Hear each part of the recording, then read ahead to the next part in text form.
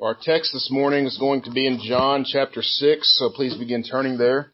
John chapter 6. And it's a big chapter, so we're going to be in verse 52 through 71 today. John chapter 6, verses 52 through 71. And we're going to continue Jesus' bread of life discourse. And today we're going to be looking at this contrast of people who stay with Jesus versus these people who leave him because of some of the things that he said. So before we go to the Word, let's go to him in prayer and let's ask for his help with it. Let's pray. Lord, as we come to your Word, we pray that you would open our hearts, open our minds, open our eyes, because, Lord, we love to keep them closed, and we love to read from this Word what would help us and benefit us and make us look like the King of the universe. And so convict us of that sin. Convict us of our idolatry. Open our hearts that we might see the wisdom, the truth of your Word, that you would teach us from it, that we might worship you in spirit and truth, that we might be guided in our lives as we go about and as we do ministry on this earth and as we grow more and more to be like your Son, Jesus. Open our hearts, open our eyes that we might see the truth of your Word. It's in Jesus' name we pray. Amen. So as I was reading this text, it made me think a lot of the current political season. With a new year, we have this new election season, and it's everybody's favorite thing. I know. And I was just amazed at but so much of what politicians have to say is the same song and dance every 4 years. You kind of see the same thing, you kind of hear the same things every year, and people basically pick their candidate based on their feelings or their upbringing or maybe one or two important issues. Most people are that way. And so that's pretty understandable, and the candidates know that, and that's why they speak in generalities. And so, however, every election, there are a few surprises. And one thing that comes out to me when I think of this kind of surprises in elections was the summer of 2011.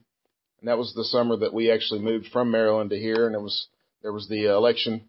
And you could watch the polls almost every other day. And there was a new Republican frontrunner. And it would change about every 5 or 6 days. But it usually had something to do with something that the media had drug up about that person that would cause them to slump off the polls, or something that person said in front of cameras that was just bad and they didn't listen to their speechwriters or something. I'll just name some names, and you guys can probably remember these. Like Rick Perry, for instance, in the debates, when he was asked about his own policies, didn't even know what they were. And, of course, his election hopes tanked. You can just see it in the polls. It was way up here. And then Herman Cain, the owner of Godfather's Pizza, he was accused of an affair, and his policy or his rating went down. And you keep going. And I remember even further back, I think it was 2004, when Howard Dean, remember the Democratic frontrunner at the time, decided he was so excited about getting third place in Iowa, which was kind of strange, that he screamed enthusiastically, and then no one wanted to vote for him anymore. There are lots of these. I've actually read a list of the top 10 political gaffes, and I didn't know who most of them were, so I didn't mention them. These are all ones that I remember. But you can drag up lots of these from the past, where they say something or they found something about these people, and their political careers just go to pot after that. Because when you're running in a popularity contest, which is essentially all it is, you're very likely to say something or do something that's going to make you less popular with a particular group of people. And so that brings us to our text. Jesus wasn't in a popularity contest, but he regularly said things that would not only have him less popular with the masses, but that would have his life threatened. And the difference, of course, is that what Jesus is saying versus what these candidates for president are saying is that Jesus' words are the words of life. When he speaks, things come to be. Hearts are changed. The world is turned on its head. When Jesus speaks, the curse of sin is melted away. Life is renewed. Wherever he walks, wherever he talks, people are changed. Things happen. We've read through this book of John so far. We've seen him do some miraculous things. We know. And yet, there are many who followed him who were just waiting to see when he would finally mess up. Or just waiting for another handout. Or some great miracle. So in our story today, Jesus is continuing this discourse that we talked about last week, and all of chapter 6 is kind of this same theme where Jesus begins by feeding the 5,000 and the bread and the fish. And then he crosses the lake to go to the synagogue, and all of these people follow him. Why do they follow him? Because it's breakfast time, and they're hungry, and they want more food. And we talked last week about how Jesus kind of turned that on its head and said, I am the bread of life. And you need to eat the food that will endure to eternal life as opposed to that which will leave you wanting more. And so this story, we're going to see that Jesus is going to say some things in which he's going to lose lots of followers. And I think in that it's going to cause us to examine our own distaste at times for Jesus' words here. We need to examine our own hearts. Because I think on the surface we would all say, oh yeah, I like what Jesus says here. But then the way that we do life sometimes doesn't necessarily agree with that. So it's going to cause us to examine our hearts. It's going to help us to see the sin in our lives regarding our unbelief of the gospel. And so in this story we're going to consider 2 points. The hard truth of the gospel. And then second, the words that give eternal life. So this morning as we read the text together, let's stand in honor of God's Word.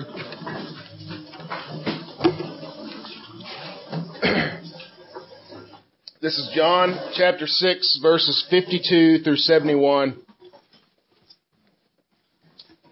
The Jews then disputed among themselves, saying, How can this man give us flesh to eat?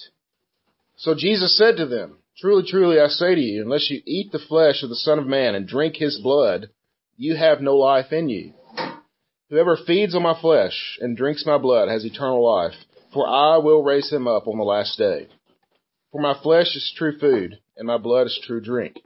Whoever feeds on my flesh and drinks my blood abides in me, and I in him. As the living Father sent me, and I live because of the Father, so whoever feeds on me, he also will live because of me. This is the bread that came down from heaven, not like the bread that the fathers ate and died. Whoever feeds on this bread will live forever. Jesus said these things in the synagogue as he taught in Capernaum. When many of his disciples heard it, they said, This is a hard saying. Who can listen to it? But Jesus, knowing in himself that his disciples were grumbling about this, said to them, Do you take offense at this? Then what if you were to see the Son of Man ascending to where he was before? It is the Spirit who gives life. The flesh is no help at all. The words that I have spoken to you are spirit and life, but there are some of you who do not believe. For Jesus knew from the beginning who those were who did not believe and who it was who would betray him. And he said, This is why I told you, no one can come to me unless it is granted him by the Father. After this, many of his disciples turned back and no longer walked with him. So Jesus said to the 12, Do you want to go away as well? Simon Peter answered him, Lord, to whom shall we go? You have the words of eternal life, and we have believed and have come to know that you are the Holy One of God. Jesus answered them, Did I not choose you, the 12?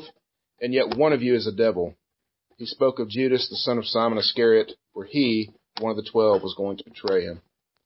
Amen. This is God's Word. You can be seated.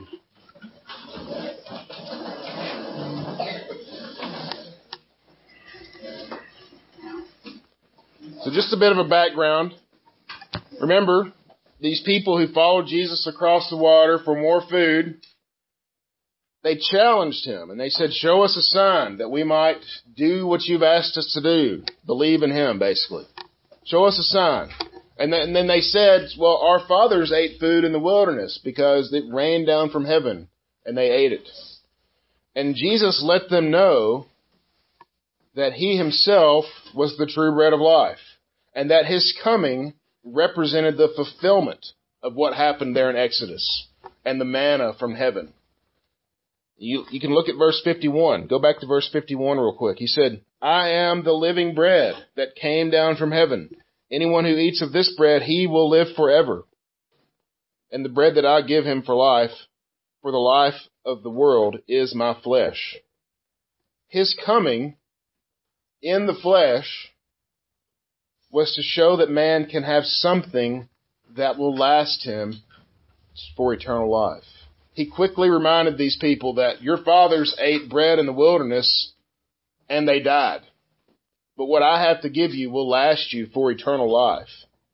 And it is belief in the one whom he has sent, whom the Father has sent, the Son of God, Jesus Christ, that will give you that life. And so as a quick aside to this passage, Jesus talks a lot about eating his flesh and drinking his blood. And so I want to be clear that this is not a passage directly about the Lord's Supper. And so we read concerning the Lord's Supper today in our profession of faith. But there are some definite links here, and we're going to talk about those links. The Roman Catholic Church has taken this passage and they've said, yes, see that the bread and the juice, they are real physical body and blood of Jesus Christ. And this is an example of why we should believe that. Jesus here is saying to literally eat his flesh and to literally drink his blood. And the elements that you take what they would say is you take the elements and they transubstantiate. They use this big word, which just means to change substance, after we put them in our mouths. And they literally become the blood and the body of Jesus. They borrowed this from the pagan philosopher Aristotle, and they basically repolished it as a biblical belief. The framers of the Westminster Confession of Faith wrote what you have there in front of you on your bulletin. And this is in the Westminster Confession. It's in chapter 27 or 29 of the Westminster Confession. It's there in the shorter catechism there, and I won't read it all because we just got through reading it. But what do they say? They say that we do not take these elements corporally or carnally, meaning that as we take these elements, they're not really the body and blood of Jesus Christ. Why? Because he already gave those to us on the cross. We don't need to sacrifice them every single week because he gave them once and for all. And so then how do we take his body and his blood? We do it by faith. We do it spiritually and he blesses us through that. Because the people who wrote the confession, as well as the people who wrote the scriptures, for that matter, John the apostle here, they realize that this passage, Jesus is not literally talking about eating him, but throughout this passage, throughout the book of John, over and over, what have we even seen up through the first 6 chapters? That the idea of receiving Jesus is equating it with belief in him. And belief in him leads to what? Eternal life. And so the supper that we'll take this morning, the supper is a sign of what Christ did for us. But it has no ability to do the actual works of Christ itself. It cannot save us. It only points forward to the one who can. And so that said, it's obvious from this text that there were many issues with these words, though. There were a lot of people there in the synagogue that day, and they had issues with these words. So we're going to look at the real reason behind their problems. And so with that, we'll turn to the first point, the hard truth of the gospel. Starting there at verse 52. There was a dispute among the Jews, and they were saying, how can this man give us flesh to eat? It's a good question. And Usually when people are talking among themselves, and I think we've even seen this up to this point in this gospel, when there's some sort of, when there's kind of this aside and they were disputing among themselves or they were talking among themselves and they say something, it usually has to do with some kind of quibbling over a lack of clarity. We saw the disciples do this. Who gave him food? Did you go get him food? Remember that with the woman at the well? We saw the Pharisees do this with did he say he's going to build the temple in 3 days? It took 40 years to do that. Now we're seeing these random folks in the synagogue do this. So it's not abnormal for people to confuse what Jesus is saying. And what does Jesus always do? He knows the hearts of men and women. He straightens them out. Even though they don't voice their concerns all the time, he knows them. He hears them. He sees them. And so notice then how Jesus ups the ante here in this passage. Because in the passage that we looked at last week, he called himself the bread of life. And right there at the end, he talked about whoever eats the bread, and the bread is my flesh. But so he's going to up the ante. And he says this. He uses much more visceral language here. Truly, truly, I say to you, unless you eat the flesh of the Son of Man and drink his blood, you have no life in you. Whoever feeds on my flesh and drinks my blood has eternal life, and I will raise him up on the last day. For my flesh is true food, and my blood is true drink. Whoever feeds on my flesh and drinks my blood abides in me, and I in him. Whoever does this abides in me, and I in him. We'll see this language again as we study through the book of John, particularly in John 15. But I'll save you the suspense. What this abides in me means is the exact same idea that Jesus has been talking about this whole time through the book of John. It's receiving him, believing in him, doing the work that endures to eternal life, belief in the gospel of Jesus Christ. And so he goes on to make sure they are still connecting this with their fathers in the wilderness who ate manna and died. Look at verses 57 and 58. As the living Father sent me, and I live because of the Father, so whoever feeds on me, he also will live because of me. This is the bread that came down from heaven, talking about himself, not the bread that the fathers ate and died. Because remember, they were so excited about their fathers having ate bread in the wilderness, having ate manna, and our fathers, they were able to rain down bread from heaven, and they were able to eat. Well, I'm from heaven, and I am the true bread of life, is what Jesus said. And he says, whoever feeds on this bread will live forever. Your fathers ate bread in the wilderness, and they died. That bread was not able to save them. Only faith in me will save them. And so why is Jesus making this so closely related to his actual body? We had to think about that. Why is his actual body and his actual physical blood and physical body that he's making this a relation to? Because what is it that he will sacrifice on the cross for his people? His actual physical body. He will shed his actual blood. Remember another story that's connected to the whole manna from heaven story in Exodus. It's the one that actually led them out of Egypt, and that's the story of the Passover lamb, which the people of the synagogue would have definitely known. So turn with me to Exodus chapter 12.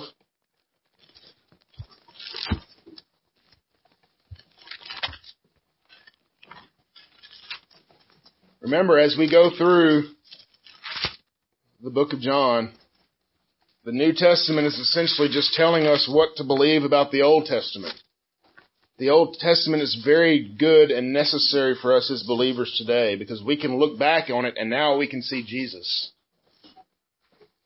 So look at Exodus chapter 12, and this whole passage this whole chapter is how the people are to prepare the lamb, the Passover lamb. So I'm going to choose a couple of verses here and there out of this. Look at verses 7 and 8 of chapter 12. And just as a reminder, remember the angel of death was going to pass over all the homes And they were instructed to wipe the blood of the lamb on the doorposts. And so these are those exact instructions here, 7 and 8. They shall take some of the blood and put it on the 2 doorposts and the lintel of the houses in which they eat. They shall eat the flesh that night, roasted on the fire, with unleavened bread and bitter herbs. They shall eat it. Then look at verses 12 and 13. For I will pass through the land of Egypt that night, and I will strike all the firstborn in the land of Egypt, both man and beast, and on all the gods of Egypt I will execute judgments, for I am the Lord.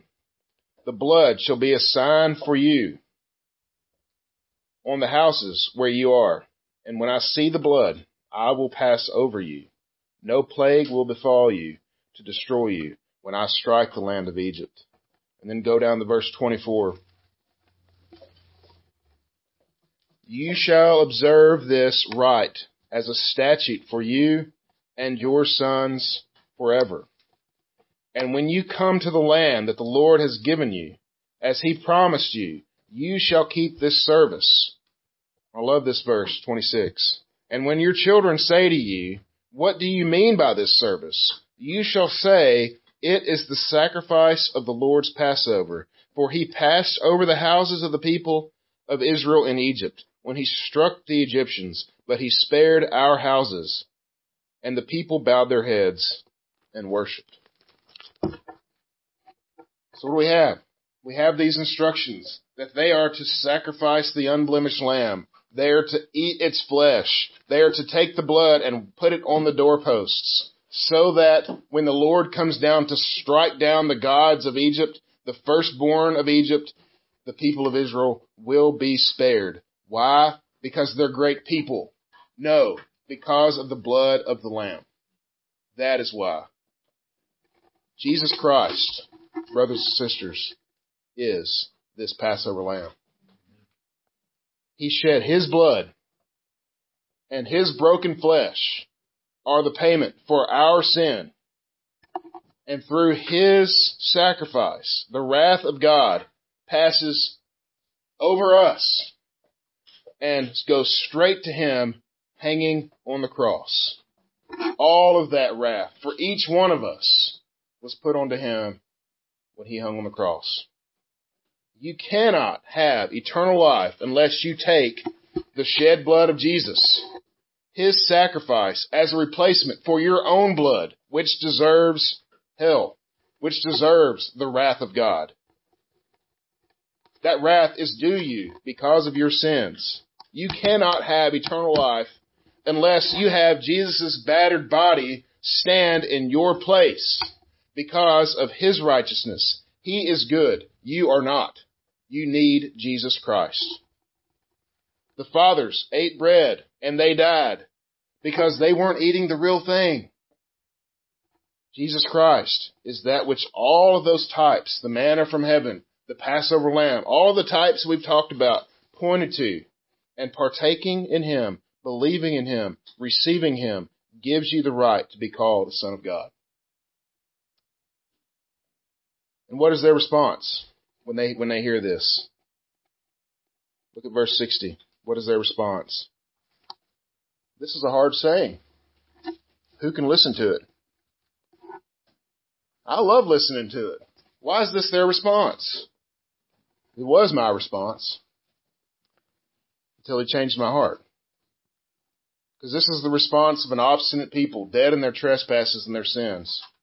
Why are they saying this? Well, Jesus is going to go on. He's going to tell us why they're saying this. Because Jesus, look at 61, he knows himself that his disciples were grumbling about this. He knows that they're grumbling, and so he's going to tell us what's going on. Look at verses 61 through 65. Jesus, knowing in himself that his disciples were grumbling, said this, do you take offense at this? Then what if you were to see the Son of Man ascending to where he was before? It is the Spirit who gives life. The flesh is no help at all. The words that I have spoken to you are spirit and life. But there are some of you who do not believe. For Jesus knew from the beginning those who would not believe, and who it was that would betray him. This is why I told you that no one can come to me unless it is granted him by the Father. So take note of that. Do you take offense at this? It is the Spirit who gives life. The flesh is no help at all. What were they upset about? What really bothered them? That's what bothered them. That it's the Spirit that gives life. The flesh is no help at all. What is Jesus saying? There were many there who still were trusting in their own merit. Well, I'm Jewish. I go to Passover. I go to all the feasts. I go to the Sabbath every Saturday. I do the sacrifices. I do everything that I'm told. All right, I don't need this Jesus because I'm a perfect Jew. Wrong. You're far from it. None of us are perfect. We all need this Jesus. They were still trusting in their own merit, so when they heard what Jesus had to say, they were willing to eat the food the day before when he made the loaves and the fish into like this bountiful harvest. But now that they're having to commit to the teaching of Jesus, what do they want? No part of it. It's belief in Jesus. One, belief in Jesus is belief that his righteousness alone can save you. And two, look there at verse 65. Belief in Jesus, we only believe because the Father has granted it to us. He has caused us to believe. The people here, they didn't get it. The bread of life, the blood, the flesh of Jesus, none of it. Why? Because this stuff is not born of the flesh. It's not something you can just come up with on your own through wisdom and human intellect. This is of the Spirit, because the Spirit gives life. And many of them didn't have it because they were trusting alone in their own works. They were trusting that they could save themselves. This is a hard teaching today, if we're honest, that those who think that their works can save them because they are dead in their sins and their trespasses. There are those who really think their good works are going to save them. Well, I'm a good person. I haven't done anything wrong. I'm better than you are. And to be clear, everyone in Christ wrestles with this. We all do. This is our whole struggle as believers, honestly, is coming to grips more and more with our own righteousness. The fact that our own righteousness, anything that we can drum up, is garbage compared to what Christ has, compared to anything that he can do. And we need his righteousness to replace our own. We are absolutely in need of it. Believers know this, even though we struggle with it. And we live as if this is true. But unbelievers do not. And they cannot. It was a hard teaching because it went completely against their God of the universe. And who was their God of the universe? The one they saw in the mirror. It's a hard teaching because they have to rely on someone else completely for salvation from the wrath of God. And guess who that person is? God himself. They have to rely on God to save them from himself. And they weren't willing to do that. And it's in that realization that we have to bow the knee. We have to admit our own frailty. We have to admit our own sinfulness. These are difficult things. But when we come face to face with God in the flesh, we will see that we are found wanting. Todd read from Isaiah 6 last week. What does Isaiah say when he comes face to face with the Holy One? Woe to me, because I am undone. He can't even hold himself together when he's come face to face with the Son of God. We are just like that. If we don't see ourselves as sinful, then we don't see ourselves at all. We need help, which he gives us, thankfully. So for believers, we have to remember this teaching of the gospel is something that we must always come face to face with, because even as believers, we will despair and we will struggle because we are attempting to do it on our own. If we ever get to the point where we look at the truth of the gospel as old hat or been there, done that, and we are looking for something new in the faith, then we begin building an idol at that point, and our name is engraved on the base. These disciples of Jesus finally heard enough of the gospel, and they couldn't hear any more, and they walked away because they believed their own body and their own blood to be enough. They did not trust in Jesus Christ. And so if you're an unbeliever here today, call upon the name of the Lord Jesus Christ and be saved. He is the only way. You may think this is a hard teaching, and if you do, you're actually in a really good spot. If you're hearing this and you're like, wow, that's difficult. I did not know that I was a sinner. I did not know that I was in need of the grace and mercy of our Lord Jesus Christ. That is the gospel. You need that. Do not rely on your own righteousness anymore. It cannot save you from the wrath of God. If you think this is a hard teaching, trying to save yourself is much harder. Cast off your own righteousness. Receive the Lamb of God, the Passover Lamb, Jesus Christ. And so moving on, the next point, the words of eternal life. Look at verse 66. After this, many of his disciples turned back and no longer walked with him. This represents a big turning point in this book because the crowd that was following Jesus is getting smaller. But the cost of following Jesus is going to start going up significantly. Jesus had the 12 that we're all familiar with, but he also had many others. And you see in other places in the Gospels, he appoints as many others, as many as 72, to go out and do ministry, to preach the gospel of the kingdom. And a lot of them left. However, there were always this 12, the ones whom Jesus had given a special calling, who would continue to have that calling as they grew later in life, as the only apostles of our Lord, all who went on to die a martyr's death for the cause of Christ, except for one, which he mentions there at the end. So he turns to the 12, and they haven't left yet. He says, do you want to go away as well? And Peter's confession here is maybe one of my favorite passages in Scripture. Simon Peter answered him, and he says, Lord, to whom shall we go? You have the words of eternal life, and we have believed and have come to know that you are the Holy One of God. We have believed, that's what he says, meaning that the Spirit has given them life. They saw it, sometimes very slowly, but they saw what the Lord was talking about and the work that they had to do. He says, we have come to know.